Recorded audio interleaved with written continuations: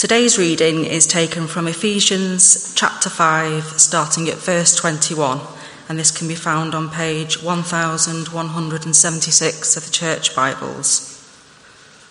That's Ephesians chapter 5, starting at verse 21. Submit to one another out of reverence for Christ.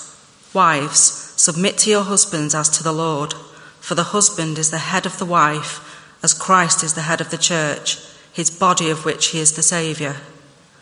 Now as the church submits to Christ, so also wives should submit to their husbands in everything.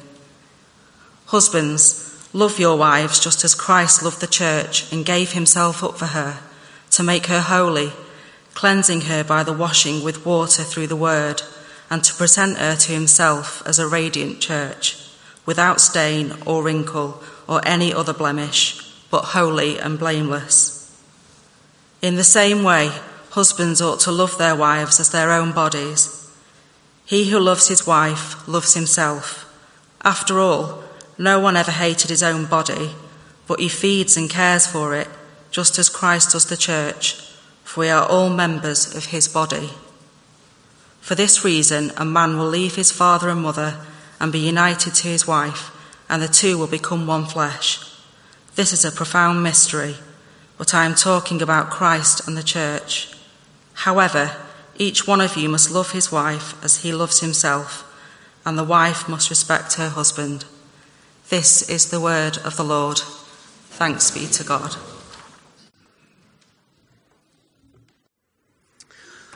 Just before we make a proper start, I want to commend the Keswick Convention as well, and also to welcome you to St John's this morning.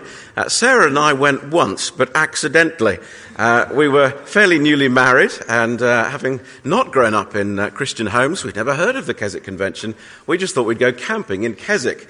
And so we took our tent, and it so happened that as we were going up on the train, I recognised down the carriage was someone I'd seen before on a big stage, but at that point hadn't met personally. It was John Stott, who, again, if you've been a Christian for any length of time, you may know as one of the greatest, really, of the 20th century Christian leaders, many years rector of a central London church, but with a worldwide ministry. But what struck me then, and as a young minister, it was particularly good for me to see this, was here was what turned out to be the main speaker at Keswick that year, but he wasn't travelling in first class. He was travelling in standard class with the rest of us, and he wasn't sitting poring over his notes, making his last-minute alterations, as I certainly would have been doing.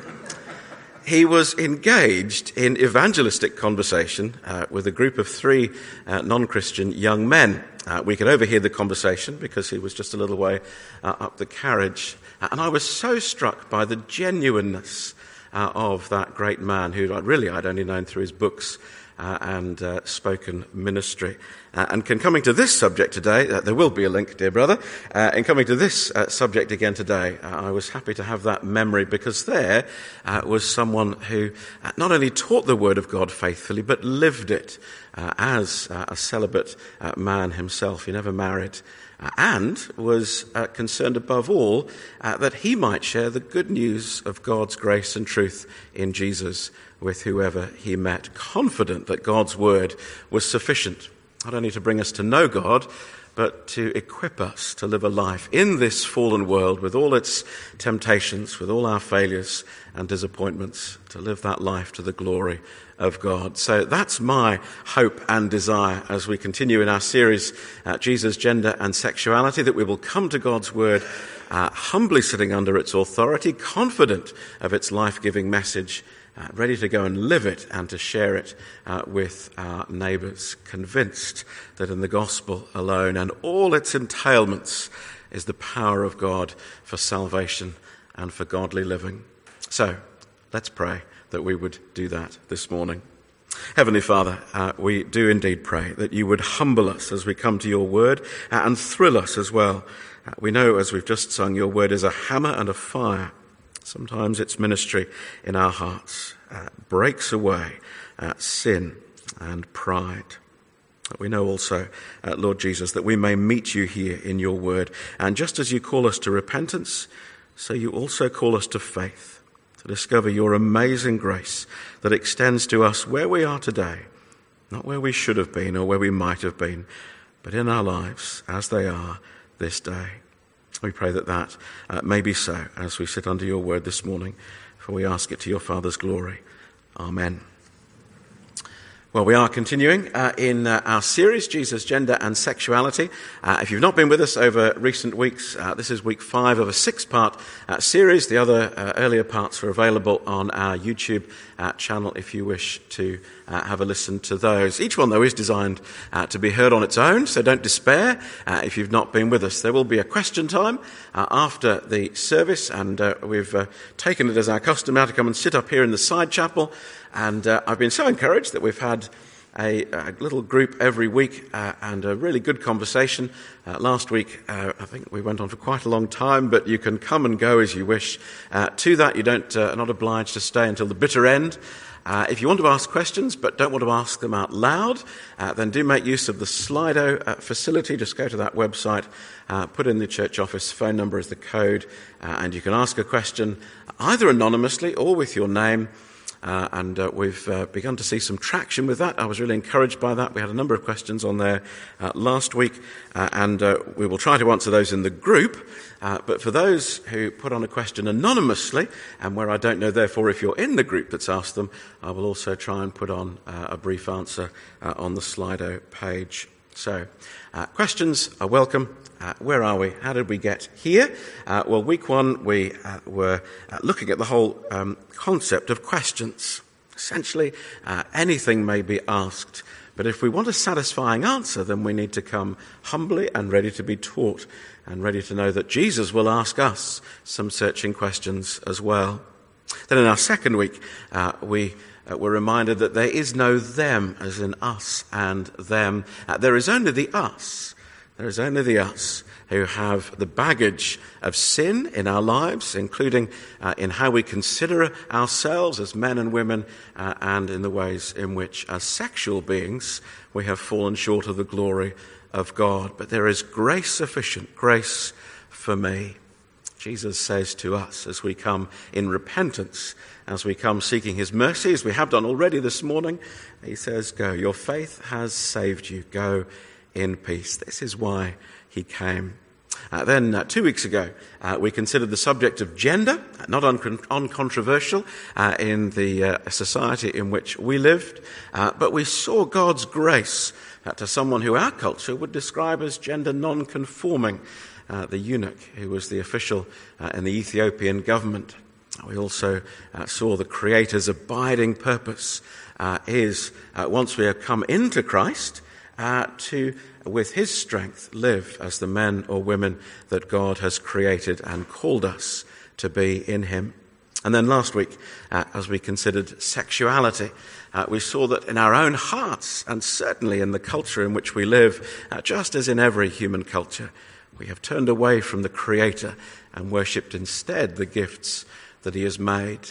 Seeking our liberty in that, we find ourselves only enslaved and unsatisfied and under judgment. But again, grace meets us right there, and we are called in Christ to know his forgiveness, but also then with his strength and enabling and the power of the Holy Spirit to begin to live a life according to God's will. That is, of abstinence for those who are not married and faithfulness for those who are.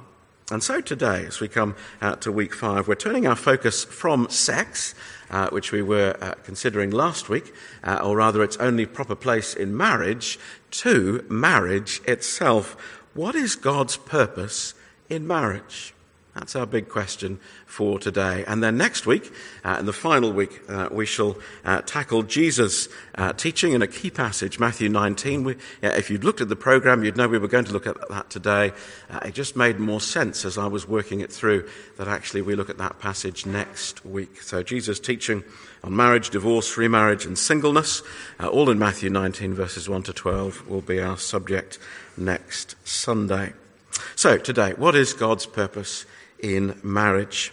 Well, it's obvious, isn't it? That's what we looked at last week. The Creator's intention is plain. And you may have heard that verse that was the centre piece of the exposition last week, because it is the Bible's North Star when it comes to understanding marriage and of God's purposes for sexual intimacy within marriage. The North Star, the old travellers would chart their paths across the Northern Hemisphere because that was the brightest star. Well, Genesis 2:24 is that bright star.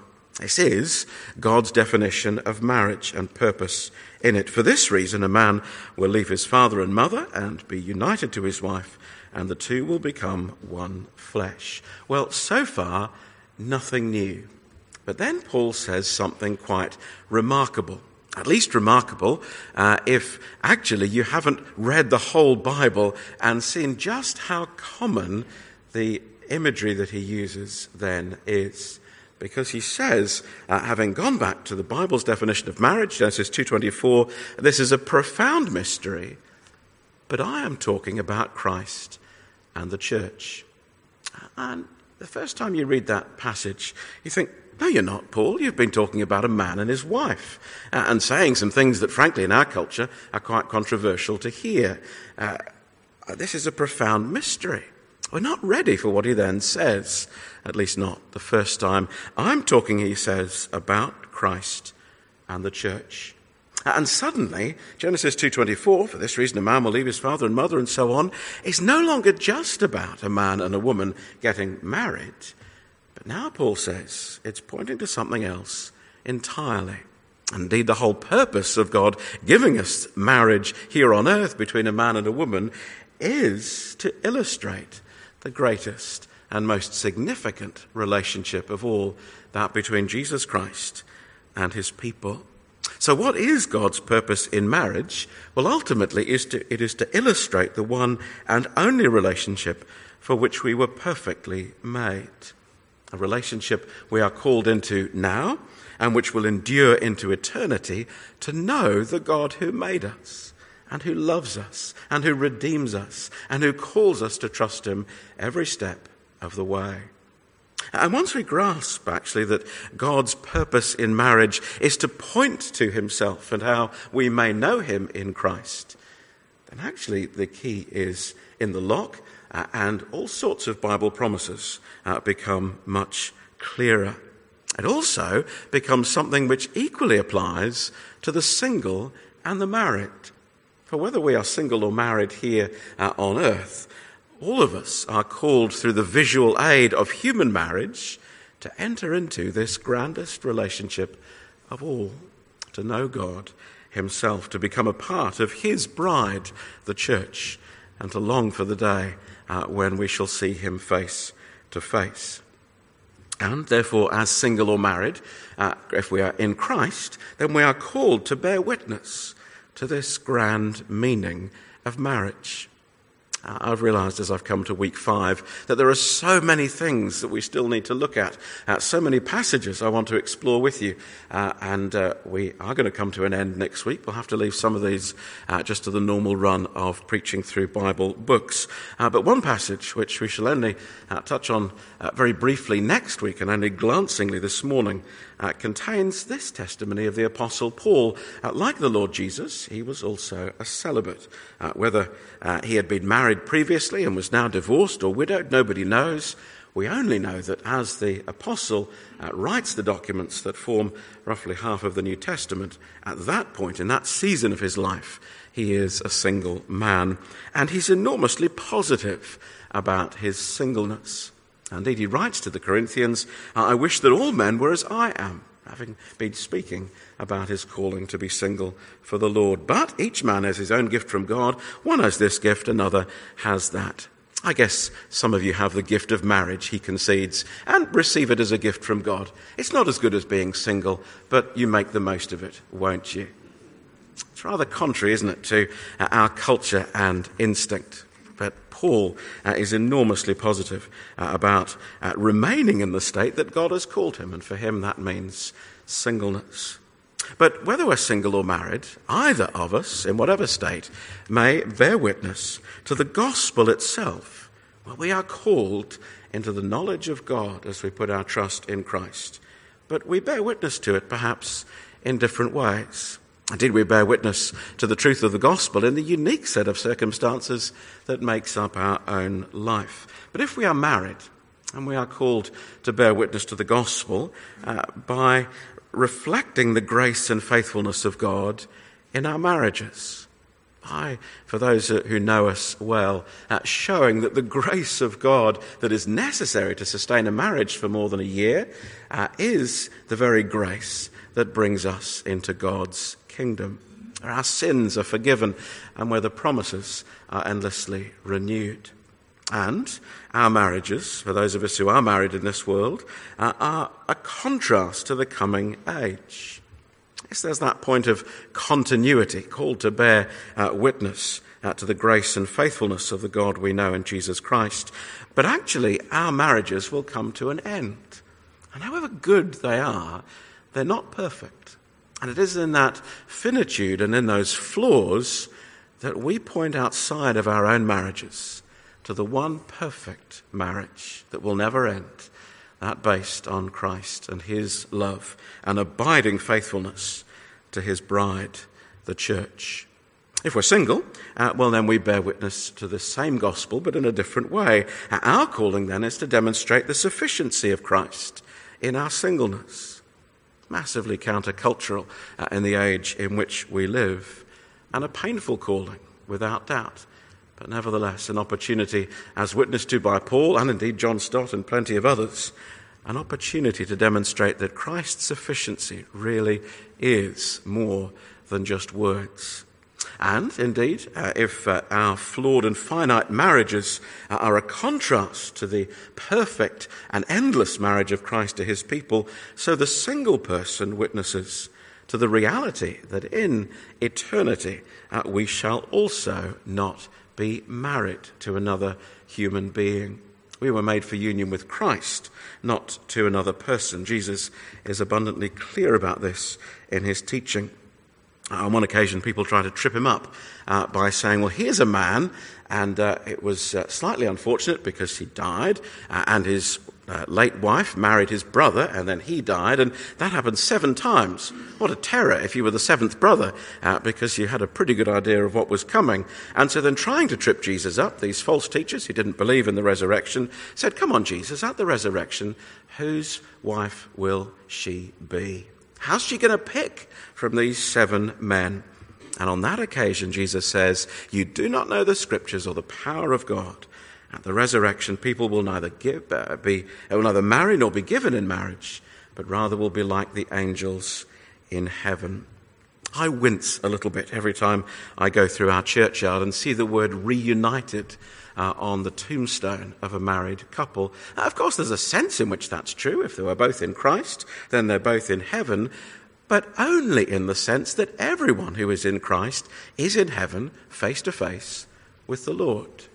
Our marriage, too, on this earth, to our husband or wife, is a transitory thing. It is passing, and it will not be there in the age to come. Well, those of us who are single in this age bear witness to that eternal reality. If we're Christians, we're going to be, as it were, single in the Lord, or rather in that fulfilled relationship with the Lord for an eternity, whereas we're only married at best for a few short decades here on earth. So, married or single, in our state, whatever the Lord calls us to, we may bear witness to this great and glorious marriage, his with us. And we find this thinking throughout the scriptures. Marriage is a parable in both the Old and New Testaments. God is always the husband, the faithful husband, the passionate, faithful lover of his people.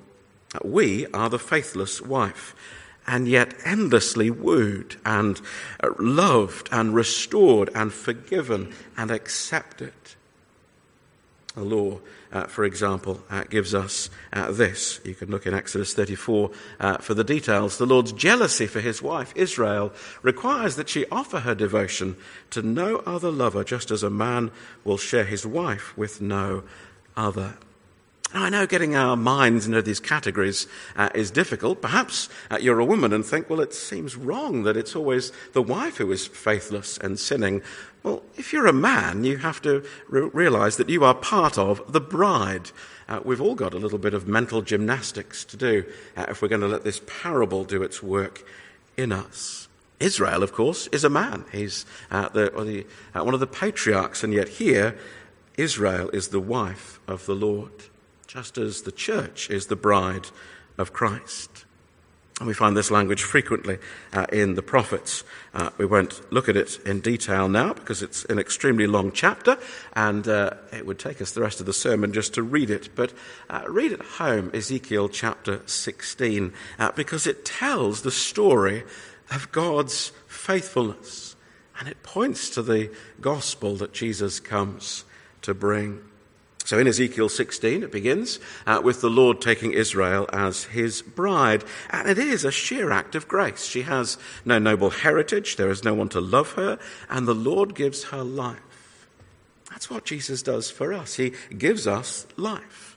That is the gospel. We don't deserve it, we couldn't earn it. He loves us. And yet, as Israel grows into sexual maturity and the Lord marries her, he lavishes his love on her. Well, this is the foundation of the gospel. The Lord loves us because he loves us. And as you're reading the first part of Ezekiel 16, you think, gosh, this is wonderful. This is so tender and intimate. The Lord loves us like this. And then comes the devastating central part of that chapter. Israel plays the whore. She uses her God-given beauty to engage in prostitution, pagan rites, and other idolatrous practices. She forgets all that the Lord has done, and her sexual immorality, both literal and, as it were, moral in her idolatry, increases and increases. And so the Lord rebukes her. The Lord gives her what she chooses, and he calls her, though, to come back to him. And just as you think it's all over, just as you think there is no possible pathway back for one who is so caught up in sin and rebellion and idolatry, we find that there is the Lord, the faithful husband, promising a new covenant. I will remember my covenant with you in the days of your youth, and I will establish for you an everlasting covenant when I atone for you for all that you have done, declares the Lord God. Centuries before the coming of Christ, here is the Lord promising a covenant, that is a relationship based on his promises to us, that will be endless, eternal, and a covenant that will be made by his providing the atonement, that is, at the sacrifice that will turn away his judgment against all of our sins. It's hard to imagine, actually, a passage, though too little known among us, that prepares us better for the gospel when Jesus comes. To look for his lost sheep in the world, to come for the sinners, for those who've made a mess, and not the righteous who need a saviour, but the sinners, not the healthy who need a doctor, but the sick. Well, Jesus comes in fulfillment of this wonderful chapter with the news that there is yet an everlasting covenant, never based on our performance, always based on his grace and his provision of atonement, his turning away the wrath that we so richly deserve. Well, you find the same pattern in Jeremiah chapter 3. Much more briefly, here we find that Israel's sin is so awful and so unremitting that in his judgment, the Lord says this, I gave faithless Israel her certificate of divorce and sent her away because of all her adulteries. And yet, in the very same context, the Lord declares he is merciful, that his mercy will triumph over judgment, to borrow the words from another prophet. And only a few verses later, we read this, return, faithless people, declares the Lord, for I am your husband. This is the Lord who's just said, I've sent her away with a certificate of divorce. Well, it turns out only to be a period of separation for the purpose of discipline, because the Lord will never break his marriage vows. His marriage to his people is indissoluble. He will always be our faithful husband.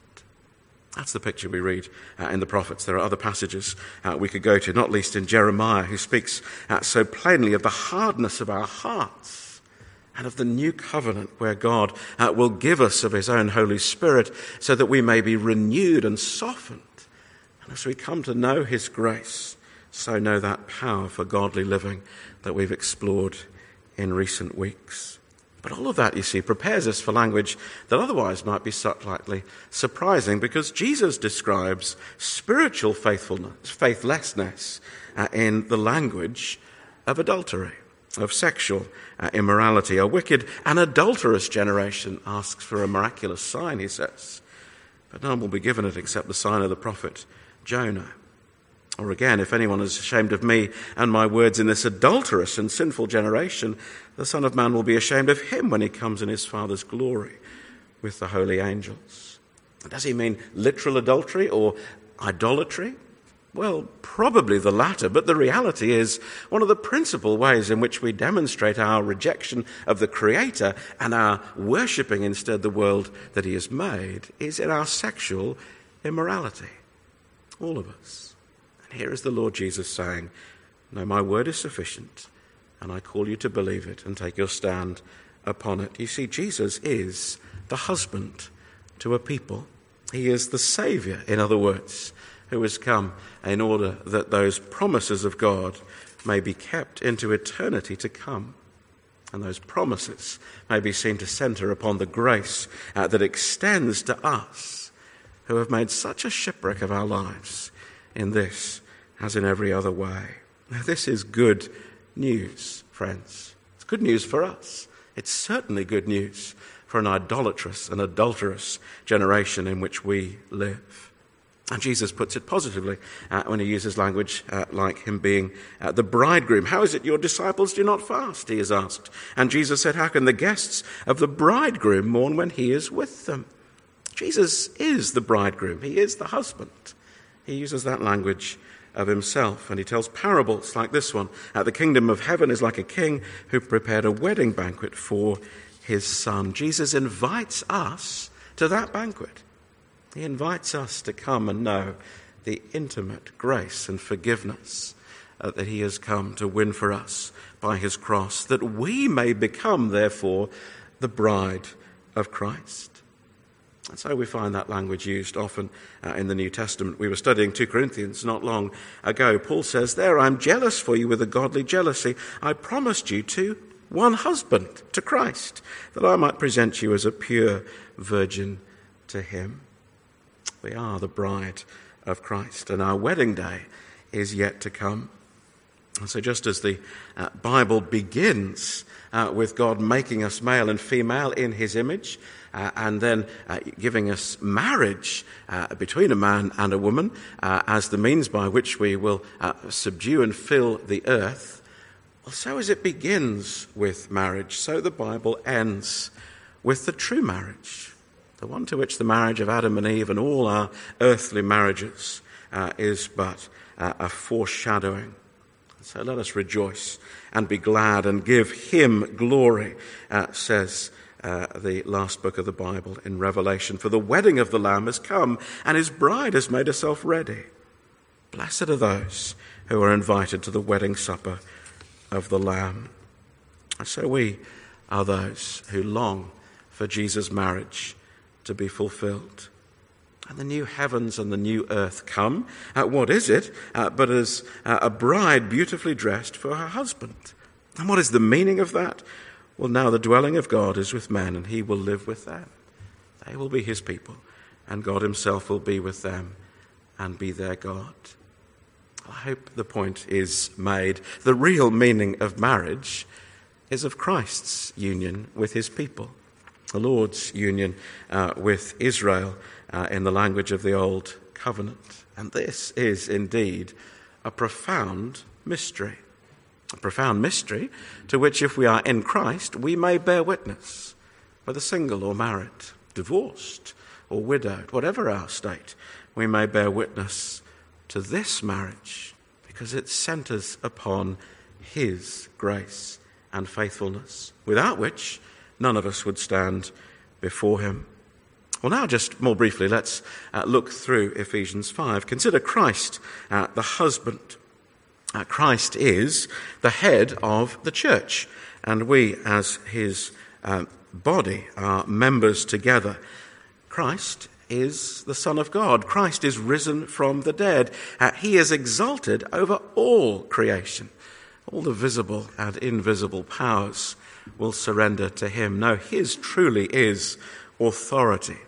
He is the head, not just in the sense of the source of the church, but he is our ruler and our master. And yet he comes to exercise that authority in love. He is the Saviour. Christ loved the church and gave himself up for her.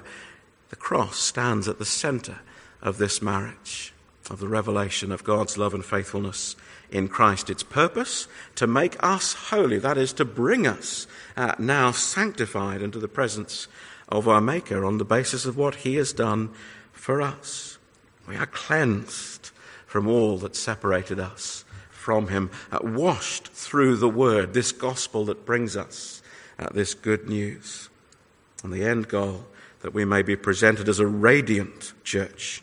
Nothing half-hearted or dull about this. Glorious is our status in Christ, without stain or wrinkle or any other blemish, but holy and blameless in his sight. If you are in Christ, this is you. Whatever your earthly status in relationship terms may be. And as we look to Christ today, so John was helpfully reminding us at the beginning of our service, we look to his mercy and grace at the cross, but we strive forward in faith, trusting that he continues to feed and care for us. So this is what Paul says is Christ's role. And if we consider the other side, the wife, in other words, us, well, then our singular purpose is to submit to Christ. It's the one thing we're called to do. And if that sounds a small thing, well, then ask what it looks like in response to all that Christ has been revealed to be. It means we joyfully confess that he is Lord, indeed the ruler over all creation, and not just the church, not just us. We know the one who is the sovereign ruler of the universe. I accidentally went into a Year 8 RE lesson this week. I got the time wrong, and because I know the teacher very well, he decided to stop teaching and let me have the floor for a little while. I'm sure it wasn't because he'd run out of material, but the children in the class had been looking at some of the promises that Jesus made, and they'd been asked to consider how would this impact you and what difference would it make to your life. And one girl put her hand up and said, "What does it mean when Jesus says, 'I am the Christ' or Messiah, and how is that an encouragement to you?" I said, that's the most wonderful news of all, because my life often doesn't feel like anybody's in control. And I look out at the world, and so often I see chaos and disorder and disaster. But the good news of the gospel is that Jesus is the King. He is the Lord. He is the head. He is the one to whom I can turn for stability in the chaos of my own life, and to whom we may all come and find that there is a Lord who holds in his hand, in his safe and gracious hands, our lives and all our ways. We submit to him joyfully and are glad that he is Lord. We trust his love, for it led to the cross by which we are washed and which is applied to us by his word.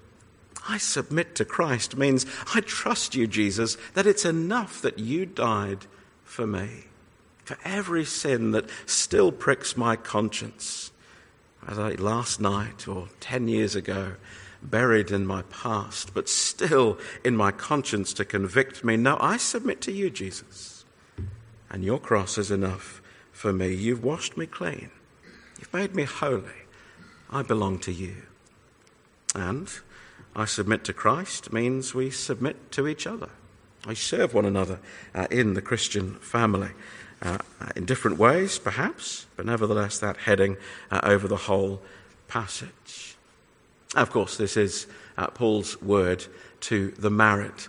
And as we draw to a close today, I don't want to be accused of sidestepping the obvious application of Ephesians 5, although the profound mystery refers to Christ and his bride, and that is the overarching message I want to bring you today. Paul's application is to the actually married. So what is there here for us, just in these last couple of minutes? Well, the danger in coming to Ephesians 5 is of reading in it what we want to find. Some act as if verse 21, submit to one another out of reverence for Christ, as if that was invisible, and all that mattered was the differing roles for men and women in marriage. But Paul is quite clear. This is the heading over the whole. Submit to one another out of reverence for Christ. In that sense, husbands submit to their wives. That is, they look to their needs and seek to serve them. They overlook their sins and forgive them in a myriad of ways. Of course, we are called to submit to one another in our marriages, men and women, just as we are to one another in the body of the church. But then some read the passage as though verse 21 was the final word and rendered the further instructions to husbands and wives utterly meaningless, or as if they were simply interchangeable. But it's pretty clear there is a different calling. Wives submit, husbands love. So, as I've often said to marriage couples over the years, with varying degrees of success, there is little comfort in this passage for either chauvinists or feminists. Because in the end, God's gospel both humbles us as we're called to repent of our sins and exalts us as we come to find in Christ that love which we could not find in any other place. And the husband is the head of his wife, verse 23. And yet the husband is never here or anywhere called to exert his headship. Wife, obey me, is not something you will ever find encouraged for Christian husbands to say to their wives. And if you've been married for any length of time, you'll know it's a fairly pointless activity anyway. No, we are called instead to love our wives and to love them as Christ loved the church. That is, by giving ourselves up for our wives, putting their interests ahead of our own, willingly sacrificing ourselves for them. And as the church submits to Christ, so also wives should submit to their husbands in everything. But if you ask, how does the church submit to Christ? Well, the answer is, we do it willingly, don't we? We do it joyfully. We do it gladly, because it is in response to the most amazing love that we could ever know. Well, that's the sort of love a husband is meant to show his wife in Christ. And if it's there, well then, as Christ loved the church, well, so in the same way wives to submit to that kind of self-sacrificial love. I hear the sound of the Philistines returning. We must turn to prayer, so let me do that now. Let's pray. Heavenly Father, we thank you for marriage. Thank you above all that the point of marriage is not our human marriages at all, but rather your great overarching grace and faithfulness that you show to us, ultimately in the Lord Jesus, who comes as the bridegroom, that we might receive his love, submit to him, yield our lives to him, and find our satisfaction, our identity, our calling in submitting to him who is our husband and our Lord. Oh, Jesus, perhaps that's new language for some of us this morning. Perhaps it's a new concept entirely. Please write your word on our hearts. And Lord, whatever our situation, single or married, happy or not, I pray that we might bear witness to your sufficiency and the grace that triumphs. Come, Lord Jesus, we long to see you and bring this world to an end, that we may come to that day when all of heaven shall be open to us. For we ask it in your name. Amen.